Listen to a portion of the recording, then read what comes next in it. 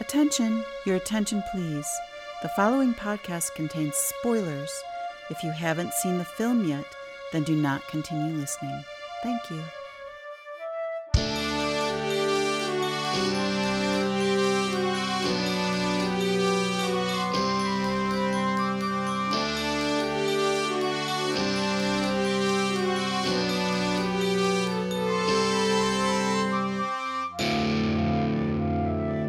Welcome to the Brothers Grimmer.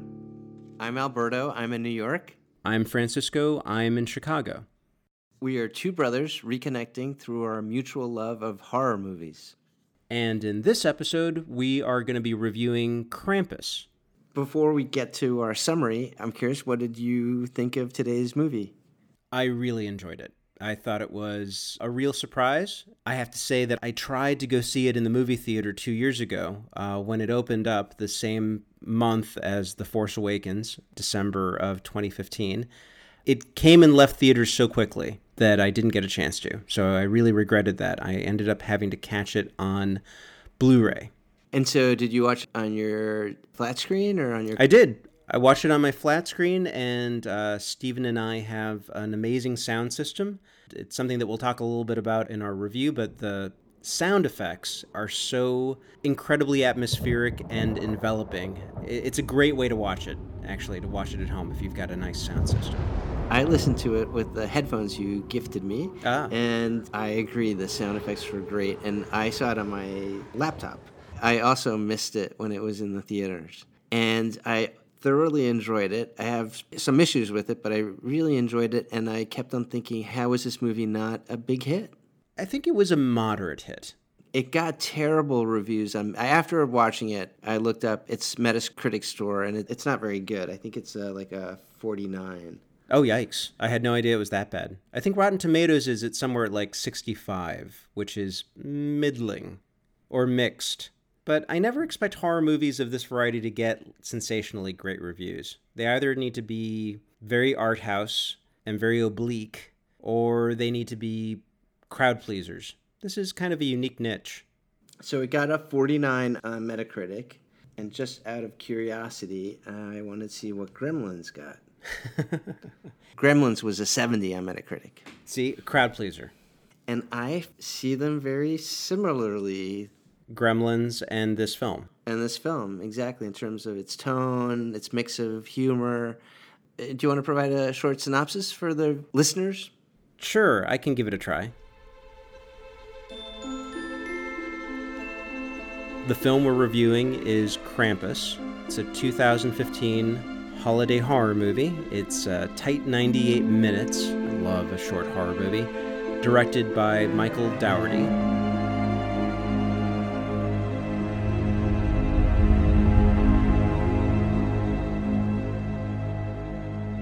The film starts 3 days before Christmas, revolving around the Engel family, each of which are approaching the holiday in some level of resignation, despair, or complete depression. The dad, Tom Engel, is played by Adam Scott. The mom, Sarah Engel, is played by Toni Collette. They have two kids. Beth is the elder. She's a teenager in high school, and Max is the younger, probably in junior high. They're not a rotten or evil family. I feel like a lot of reviews that I read were like, they're totally obnoxious. They get everything they deserve. I disagree completely. I found them incredibly relatable. I have to say, God, Christmas is my least favorite holiday. I think it's for many people. I've spent so many bad Christmases since I left New York. I find it absolutely the most depressing holiday of the year. It's a great holiday for kids. It is great for kids, and it also depends on how invested into your family you are. Otherwise, it is a chore, and more. There's so much baggage that comes with this holiday. And nobody in this family, mom and dad, the two kids, older sister and younger brother, nobody's evil or bad. They're just distracted and exhausted and focusing their energies on other things. I found a pretty reasonable family portrait. But that's what I was going to use. I also found it reasonable. I found them to be a reasonable family.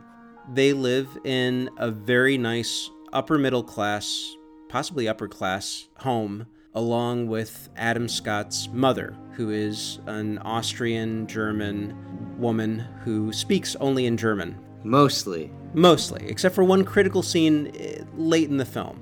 They call her Omi. Omi, yes. They are waiting for a visit from Toni Collette's sister, Linda, and her husband, Howard. And they're 4 kind of unpleasant children. They're kind of a trailer, trashy family. They're very brash. They're very loud. They're very vulgar. They're very outspoken, especially about their politics and their love of sports. They are NRA members. They bring a surprise guest, which is their Aunt Dorothy. Yes, who nobody wanted to see. Who's Conchata Ferrell. Most people would know her from 2.5 Men. I've never seen that show. She plays the same sort of cranky, obnoxious character on that. She's irascible, she's hard drinking, and she has no filter. Christ on a stick, would it kill you to shovel your walk? I could have broken a hip out there. Oh, yeah, Dorothy, it's so great to see you. Yeah, well, your sister's no Mother Teresa, but at least she swings by every once in a while to make sure that I'm not dead. So where's the nog? I need to get Mary. The film starts out very clearly as a holiday film, 2 halves of a family coming together. The youngest son, who is stubbornly holding on to his belief of Santa Claus. Although he says it's for the younger kids. He wants to protect that idea for the younger kids. I love that. I love that he's putting a brave face on it, but he knows that he's too old for it. Finally confronted with a very unpleasant family dinner, he loses all of his holiday spirit. He's probably the only person in the family who is still hopefully holding on to this last bit of Yuletide cheer. He rips up his letter to Santa, in which, bless him, he's not actually asking for any presents. He's just asking for his family to be happy and reunited, and even asking for things for his kind of hated aunt and uncle and mean cousins. He rips up that letter, it gets blown up in a magical wind and taken to Krampus, who begins to send his minions to find and punish the family. All under the cloak of a tremendous snowstorm. Correct. The entire family becomes isolated in the house in this blizzard that seems to encompass everything, and they lose all electricity. They seem to be shunted off into their own little dimension. And the visitations by these spirits, demons really, become increasingly violent until it becomes clear that each family member is basically killed or dragged to hell.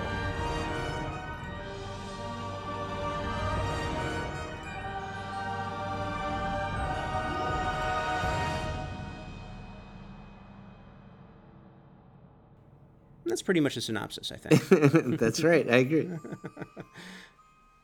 I enjoyed the movie. I think I'd give it a B. What rating would you give it? Oh, I gave it a solid A. An A. From the moment the film begins with the slow motion Black Friday nightmare of the doorbusters, people stampeding in slow motion to Bing Crosby, I thought it was brilliant. I thought it was capturing something about the holiday that genuinely I hadn't seen before. When I went back to look at the critics, I wanted to see what the gist of the criticisms were, and they said that it's neither scary nor funny. I was laughing. And I understand what they're saying. So there were some big misses, I think. Okay. But in that title sequence, I laughed out loud a few times. And the times I reacted well were when the director/writer made some innovative choices. It won me over, but I found that my issue with the movie is that there were some tremendously great real moments, real being funny or scary or touching, mixed in with a bunch of really lazy cookie cutter scenes.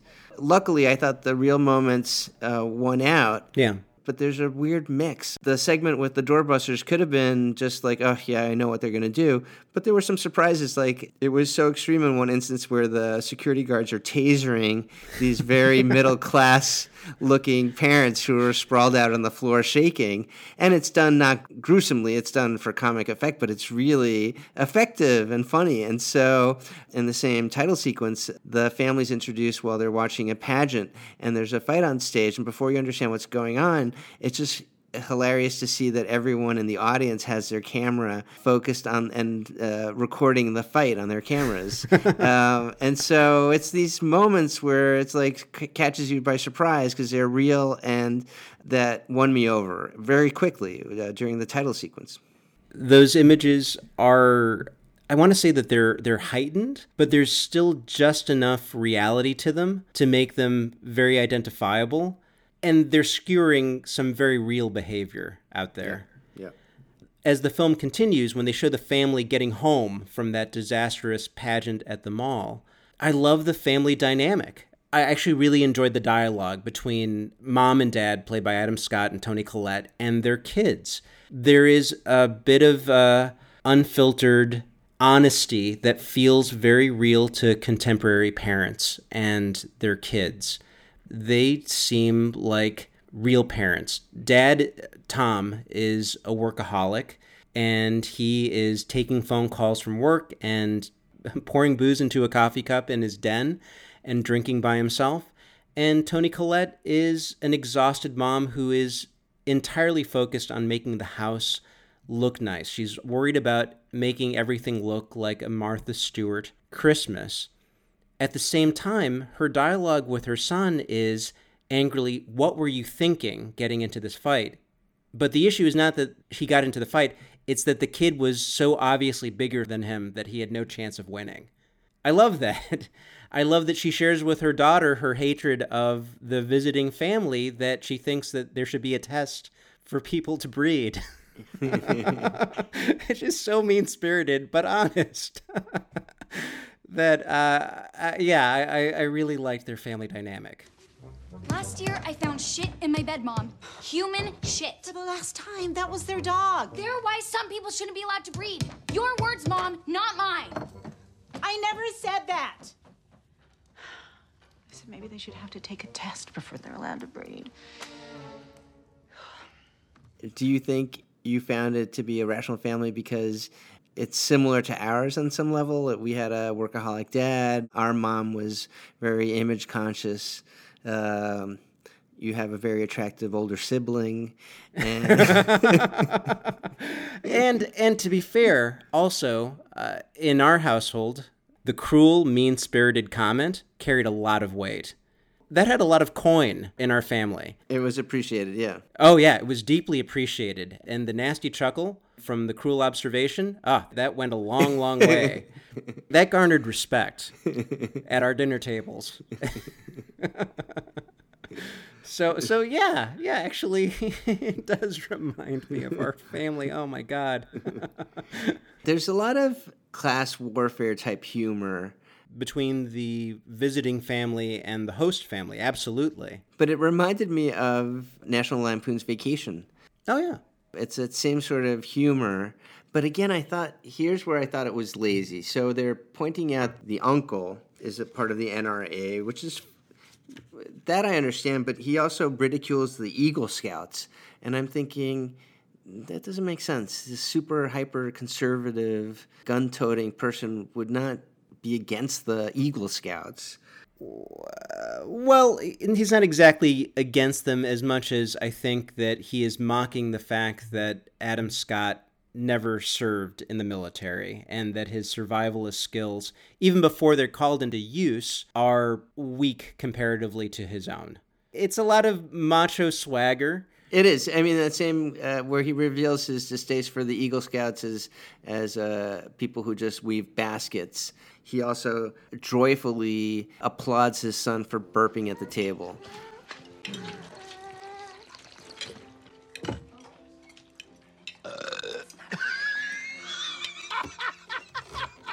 That's my boy. That's my boy. It sure is. It didn't ring true to me. Yeah. The host family, the Engels, mom and dad, Max and Beth, and grandma feel a lot more real. Yep. And the visiting family, Howard and Linda, their 4 kids, and Aunt Dorothy, they're much more like caricatures. Absolutely. They're definitely a lot more for comic relief.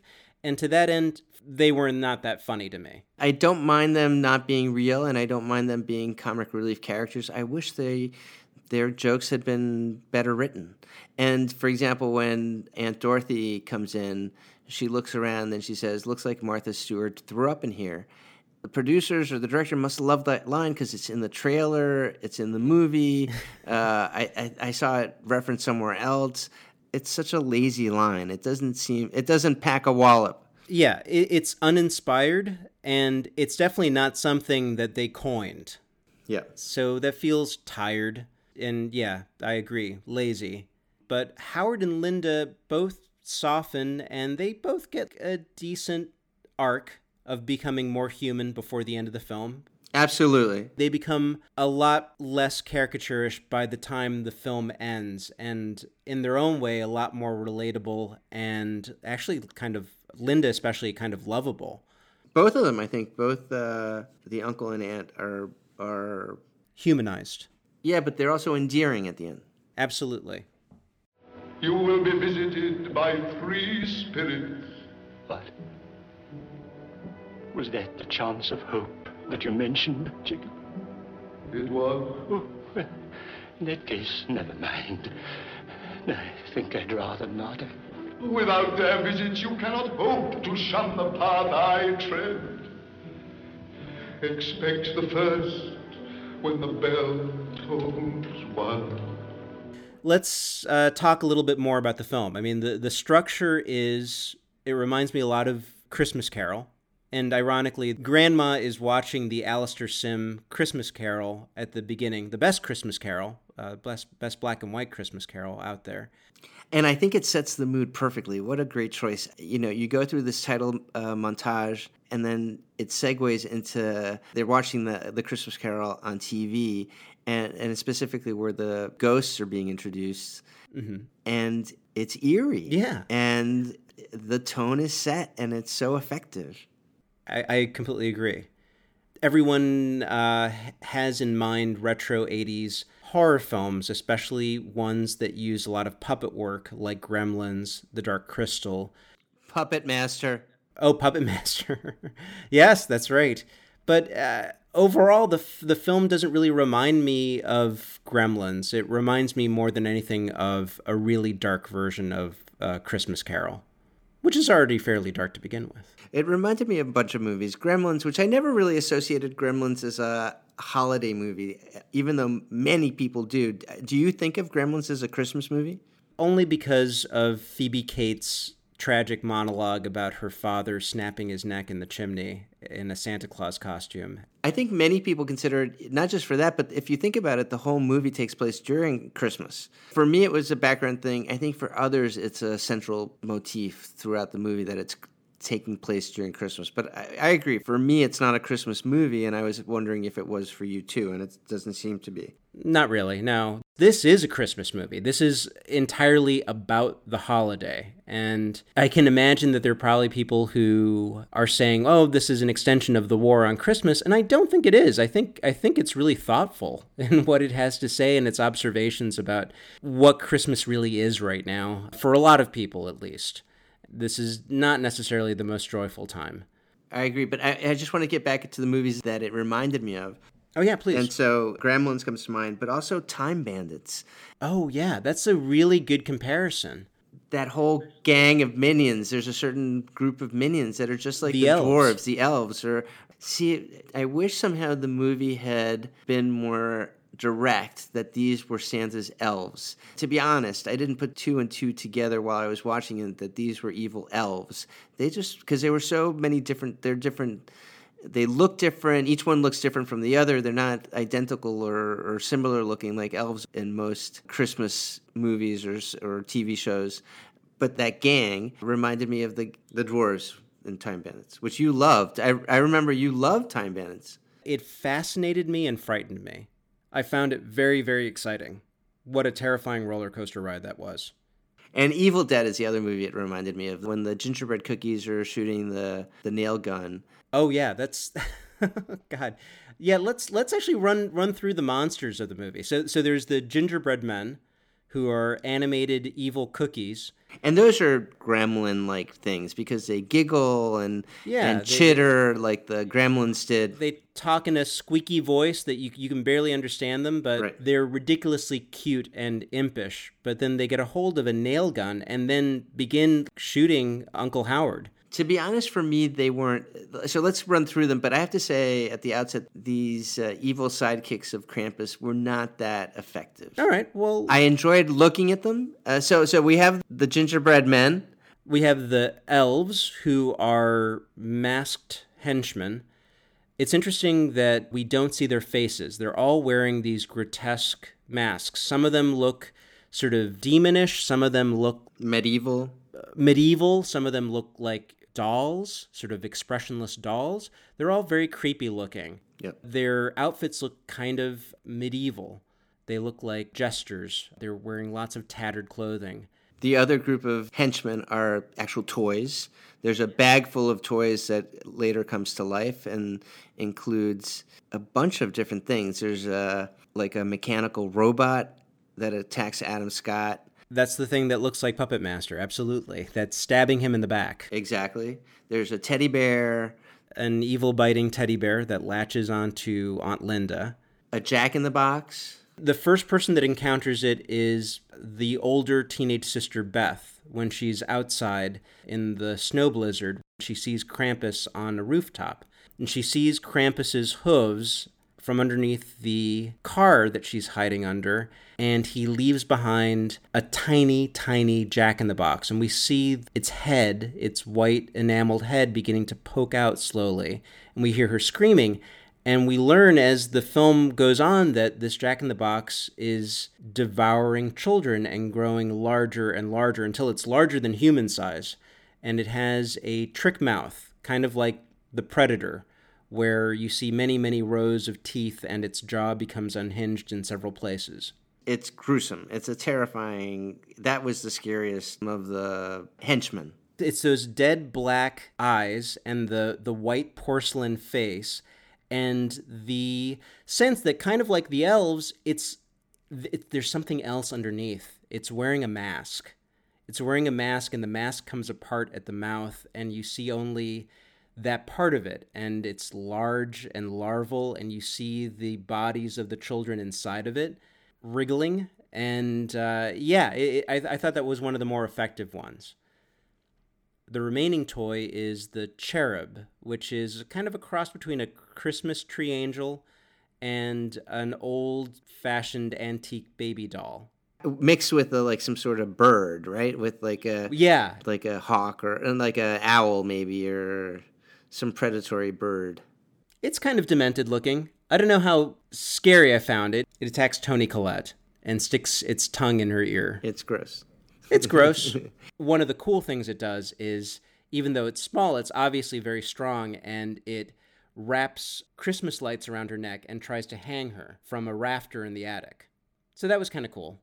So just for people who are listening in, all these effects were done, for the most part, mechanically. Absolutely. Practical physical effects. And it makes a huge difference. Even though I wasn't frightened by these things, for the most part, I didn't find them boring. So when I go to see, I know this is going to rub people the wrong way, but when I see a Marvel movie and there's all these fight scenes where superheroes are hurling things at one another, and I'm thinking, and this is all CGI, I just get bored. It means nothing. It's not real. How dare you? But here, even though I wasn't frightened, I was curious to see how they did everything, how everything looked, how everything was designed and made. You can't help but be impressed with their creativity. Exactly. And the Jack-in-the-Box and the cherub were very creepy looking. They gave me, the Jack-in-the-Box especially gave me chills. The last creature, the last monster, is Krampus himself. Wait, no, there's one more. There's the thing that keeps sucking everyone under the snow. Oh, you're right. You're right. It's sort of like a Tremors type deal, or Blood Beach. It's Exactly. the thing underneath the quicksand. It's the thing underneath the snowdrifts that bites people. Uncle Howard gets bitten rather badly. He has a really gruesome leg wound that we see later. That thing claims all of the parents. Can we go back to the introduction of Krampus? One of the things that really won me over is early on in the movie, there's a death. Beth goes out to find her boyfriend. You described the scene with the Jack-in-the-Box, and so there's a real consequence. This is, even though it's tongue-in-cheek in parts and atmospheric, that initial scene lets the audience know things are really going to happen here. It's not just superficial. This is serious. Yeah, that sets the stakes. Beth doesn't come back. But before that moment is where we first glimpse Krampus, and I think it's one of the better scenes in the movie. She's out in the middle of a deserted, slightly plowed road. Everything's covered in snow and frozen. She sees Krampus, and we see Krampus for the first time. I'll let you describe him, but he's on the roof of one of these suburban houses, and then he leaps to another and another while it's pursuing her. And that was CGI, and I think I'm going to contradict myself a little bit, but that CGI mixed with the fact that later we see Krampus in a real mechanical way was really perfectly done, I think. I thought it was a beautiful moment. It's one of my favorite moments of the movie. The sound effects, especially of the sound of Krampus leaping and the sounds of heavy chains that are on him clattering, as well as the wind and the snowstorm, I thought that was a fantastic scene.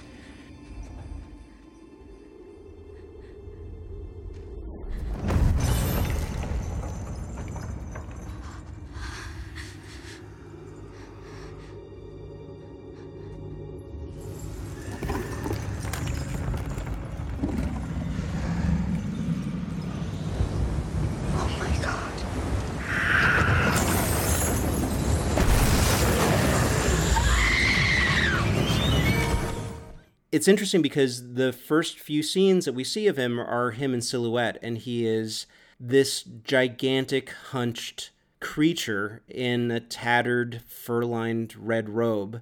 He seems to have all the trappings of Santa Claus, except, of course, he's covered in chains, and kind of like the elves, and rather like the Jack-in-the-Box, he is wearing a mask. He's wearing this old dead man's face, this gray face. We never actually see Krampus's face. We see his eyes moving underneath this sort of inarticulate mask that looks like the Scream. See, that was an issue for me when I didn't realize they do a close-up of the eyes, and I guess that's where it becomes clear, but it wasn't clear enough for me. So while I'm watching the scenes where you find near the end of the movie where you finally see under the hood, I was disappointed because it is immobile. It is a dead man's screaming face, but the scream is frozen. The face is frozen. Yeah. And I think it was not effective for me. I would have preferred something more animated and sinister underneath. I would agree. They clearly designed the hell out of this character, and we see his giant goat hooves. He's got long clawed fingers. I think the creators know what's underneath that mask, and it would have been nice if they had shown it. The silhouette really reminded me of Jim Henson's Creatures from the Dark Crystal, the Skeksis. They're the evil overlords of the Crystal Palace, and they have these gigantic, elaborate, hunched outfits that are all this sort of tattered finery. It reminded me a lot of that. It did remind me of something Muppet-like or Henson-like. Yeah. And so I thought it needed a little bit more gruesomeness. Yeah. To offset that, it's a Muppet. On the growing Jack-in-the-Box, the mouth that reminded me a little bit of the snakes in Tremors. I think you mean the graboids? The graboids. In Tremors? In Tremors. The snakes. What did I call them? Graboids. I'm sorry.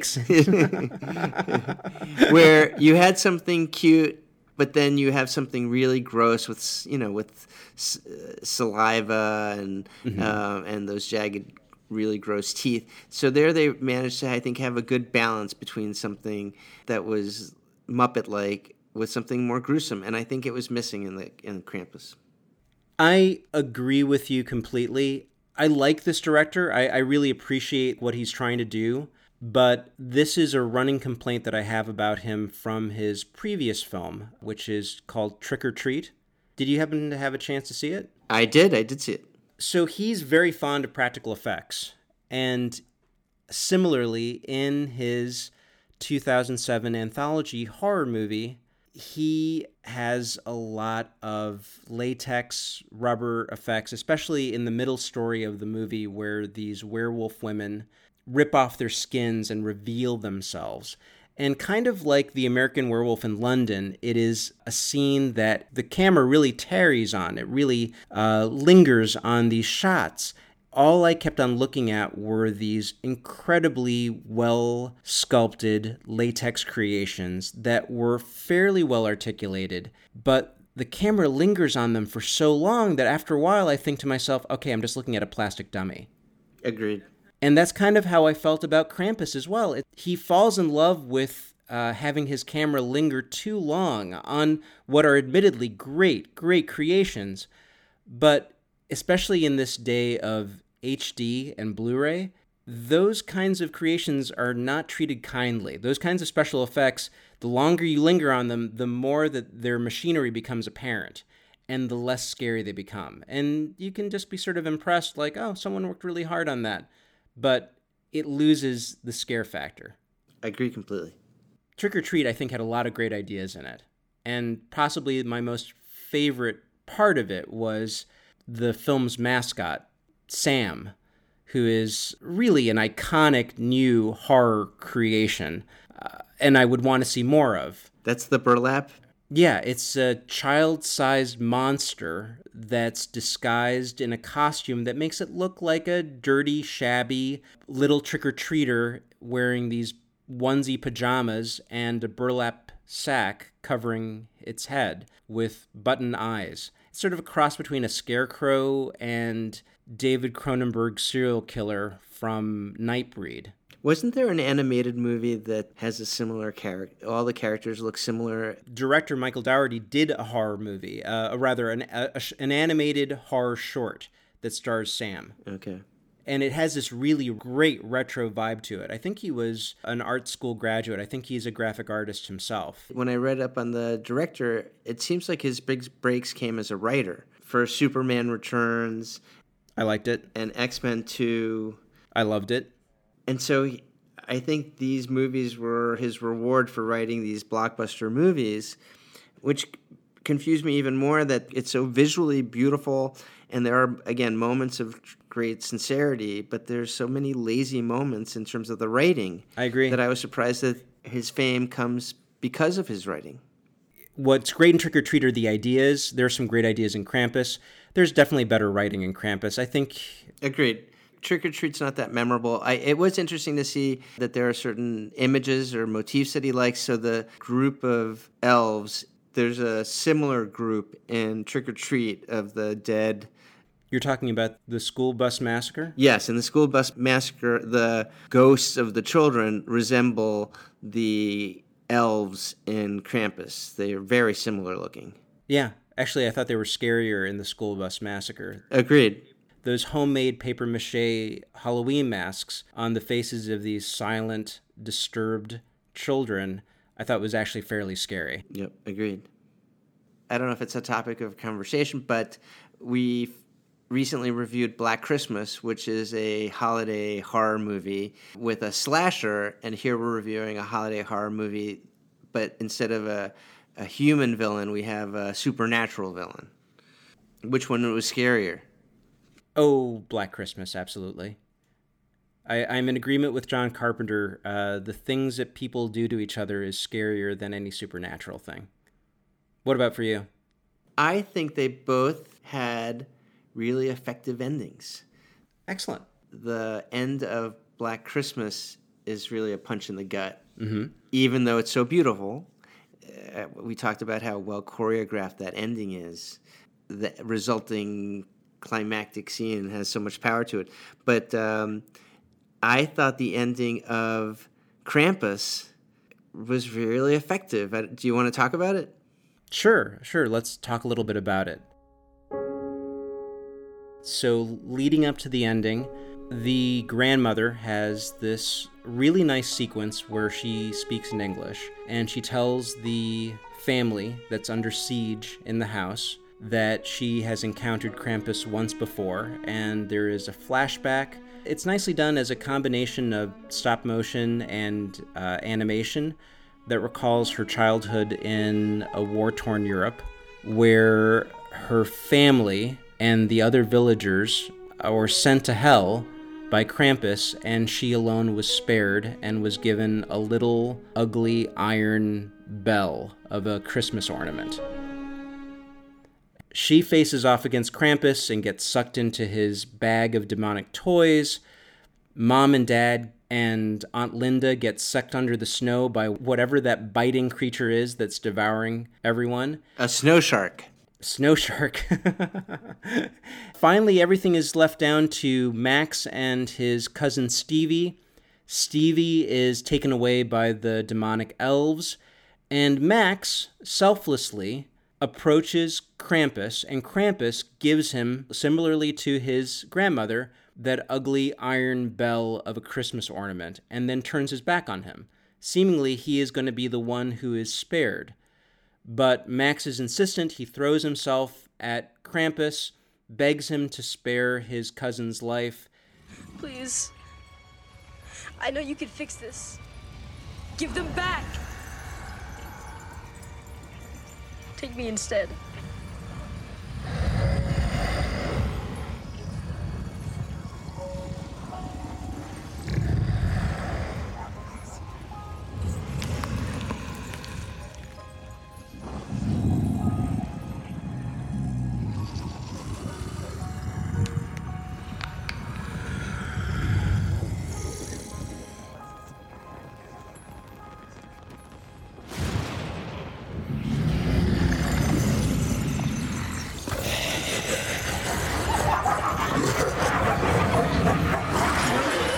Krampus laughs and has the cousin thrown down into hell, then picks up Max and throws him down into hell as well.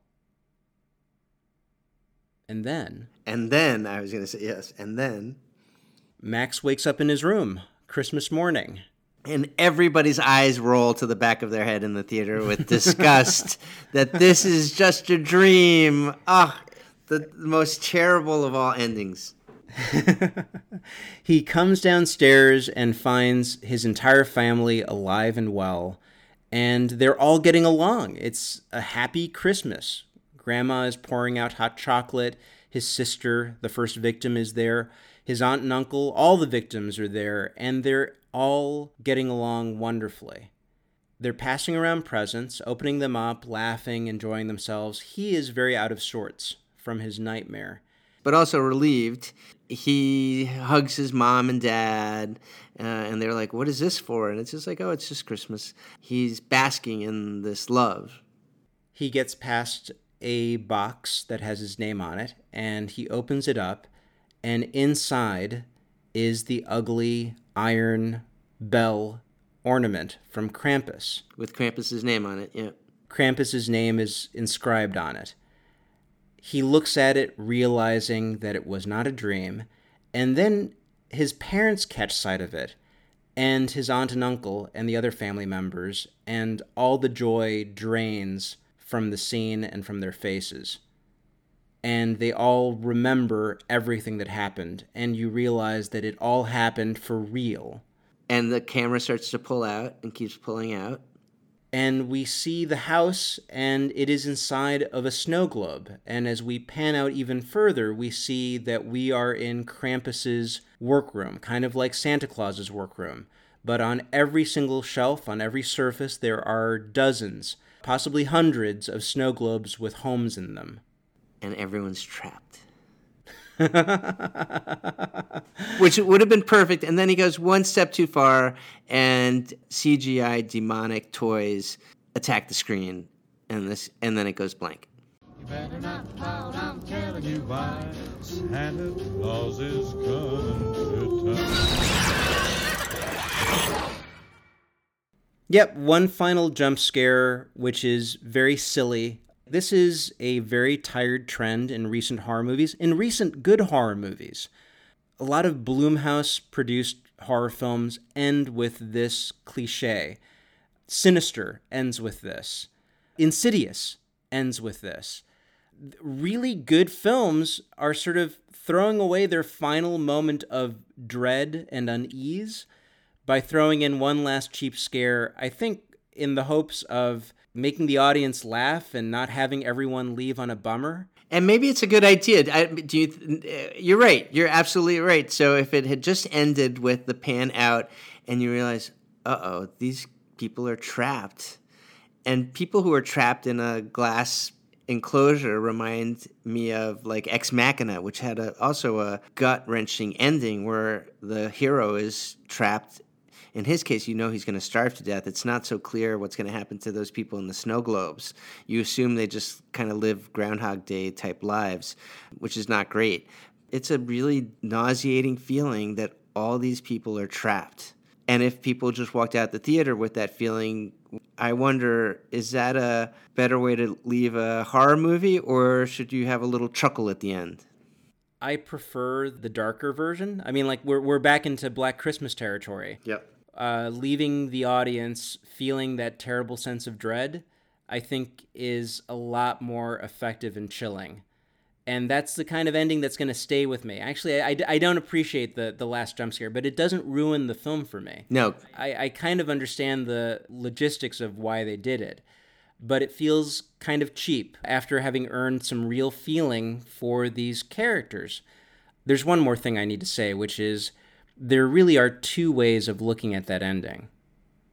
There is a very hopeful way and a very cynical way. And I have to say that my reaction is, I think, similar to yours, which is the cynical way of looking at this as sort of one of the darker Twilight Zone twists. That they all perished, they've all been sent to hell, and their hell is being trapped in this Christmas day over and over again, remembering that terrible suffering that they were put through by the Krampus demon. So it's their souls that are trapped, really. Yeah. The second way of looking at it, which is the hopeful way of looking at it, which is, I think, perfectly viable, but was not my immediate reaction, is that they did everything right. None of these people are really, at the core, bad people. They're adrift, and they're focused on the wrong things, but when pressed to it, they do exactly what they're supposed to do, which is they rally. They come together as a family at the end, and Max does something that his grandmother did not do when she received her little Krampus ornament. He goes up against Krampus and says, I want to suffer the same fate. And by doing that, and by committing that sacrifice, which his grandmother even at the beginning says that giving is about sacrifice. There's a way of looking at this that he rescues his family, and the snow globe is more like Krampus keeping an eye on them.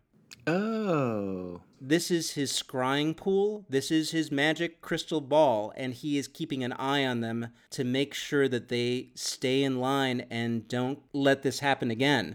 He has taught them a lesson, like the ghosts of Christmas past, present, and future in A Christmas Carol, but they've gotten a reprieve. They're on thin ice, as many other people are. So I think that there's a cynical interpretation, which is my knee-jerk reaction. That was my interpretation as well. But there's a hopeful way of looking at this as well, and I'm totally at ease with both. Now that you've explained it, I didn't think of that one. It would explain, that Krampus has done good to all these those hundreds of snow globes means he's taught hundreds, thousands of people lessons, which is, I guess, a hopeful way to look at it. Honestly, for me, that last scene when the camera pulls out and you see the snow globes in like this kind of scary kind of workshop, like a lair. It's like a root cellar. Yeah, it looks like, it's scary looking. Well, it reminded me of the end of Jeepers Creepers, which is a terrifying ending. So just by reference, the ending scared me. To be in the dark lair of the murdering monster, of the demon, and the demon seems to have won. And Jeepers Creepers, the demon definitely won, but it's a kick in the stomach. I kind of like that. I kind of respect that. Yeah, agreed. One pro that we didn't discuss that I just want to bring up is like the acting. So these are all good actors, and although some of the dialogue isn't great, no one's phoning it in. I think the kids are great too. That's one of my main complaints about his first feature, Trick or Treat, is there were a lot of child actors, and their performances, I thought, were really uneven or just outright rotten. One could argue he wants to make a Halloween movie, and he's genuinely making a Halloween movie, and there's no escaping the child experience of trick-or-treaters and mean teenagers, but those kids were really not up to the task. I feel like the kids here, especially Max and his sister Beth, are great. Great, agreed. And the adults are all great. I think you're right. No matter what sort of dialogue they've been given, no matter whether the jokes fall flat or not, the adults are all giving it their all. The acting really pays off in the last scene where the parents are eaten by the snow shark. They're really distraught. They're sacrificing themselves for the kids. The kids are watching it. So the acting on every part, the kids and the parents, is really dramatic, as it should be in that situation. And it really plays kind of true and is effective. I'm so glad you liked it. I really enjoyed it. And so I went back to see, why was this movie not a bigger success? You tried to see it in the movie theaters, and it was in and out. And maybe it's achieved success in home video. And so I, out of curiosity, watched the trailer, and the trailer wasn't terrible. Just thinking, was that the reason people avoided it? And I don't think it was, so I'm not sure what the reason was. Me neither. This poor director doesn't really have a lot of luck. I don't know if you know the troubled history of his first feature, Trick or Treat. It was something that he filmed. It was produced by Bryan Singer, with whom he worked on both the X-Men 2 and Superman Returns. But the studio that produced it shelved it for literally years. It didn't get released. And then it got a very, very limited release and then almost went straight to video, where it became a cult hit. And actually, in a weird way, I think it might work better as a TV project than it does as a feature film. I think if I'd seen it in the movie theater, I think I'd be fairly disappointed with it. Trick or Treat was rebroadcast really often on the now defunct FearNet horror channel before they went out of business, and it was largely through that it became a big cult hit. Michael Dougherty even came back because they were so fond of showing Trick or Treat on FearNet that he filmed all these great funny bumpers with Sam, the demonic trick-or-treater. You can find these all on YouTube. It makes me sort of wish that there was another Trick or Treat sequel, possibly more focused on Sam. Well, you're in luck. According to IMDb, Trick or Treat 2 has been announced. Well, announced, but when will it be filmed? Michael Dougherty is the latest indie filmmaker to be hired to do a gigantic, big blockbuster movie. Godzilla, King of the Monsters. Yep. A sequel to the Bryan Cranston Godzilla from several years ago, which was a beautifully shot film that I thought was pretty good for the first third and then completely lost me because the human characters were, after Bryan Cranston passes away, are completely wooden and lifeless. I missed it. Yeah, it's worth a rental.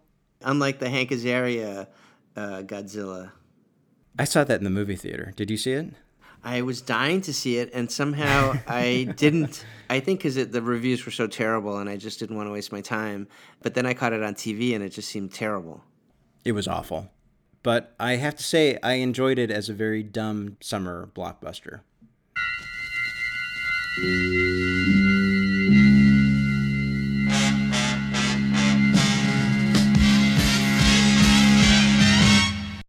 Thank you for joining us.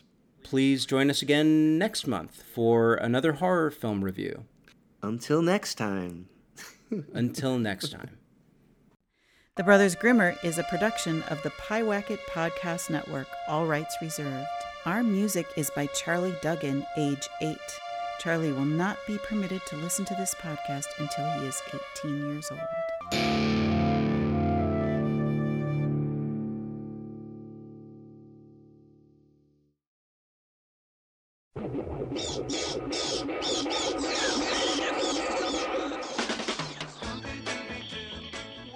That opening credit sequence from Scooby-Doo that scared the shit out of me. Oh, I love that. Was like me. Would see that sequence as a 6 or 7 year old. It's just the bats leaving the belfry or whatever. I would just give me joy. Also, the cover of your Monster Mash album scared the shit out of me. Oh, I love that thing too. Oh, I loved it. The vampire leaping out of the grave with like a puff of dust and smoke. Yeah, that scared me very, very much. That's a great cover. It is. It's somewhere at our parents' house. But I remember watching Scooby-Doo. This is pre-videotape. So at day camp, when it was raining one time, they took out a projector and a screen, and we watched a Scooby-Doo film. They actually had it on film. That's great. Also, whenever Vincent Price was advertising his shrunken apple core heads. Oh, which I always wanted. That scared the shit out of me. That was scary, yes. But he had his series. Remember, there was an after-school Vincent Price weekday show, wasn't there? Like Svengoolie or Elvira? Like Count Floyd? The Hilarious House of Frightenstein. Maybe if I found a YouTube clip of it, I would recognize it. 1971. The scary and silly goings-on at a mad scientist vampire's home lab.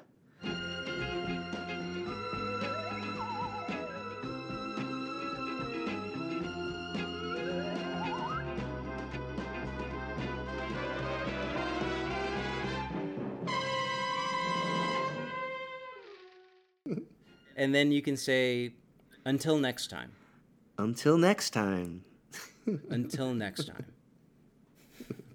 Until next time. No, that's good. No, you don't have to say it again. Okay. Until next time. I want to give you lots of takes. Thanks. Choose the best one of all these until next times.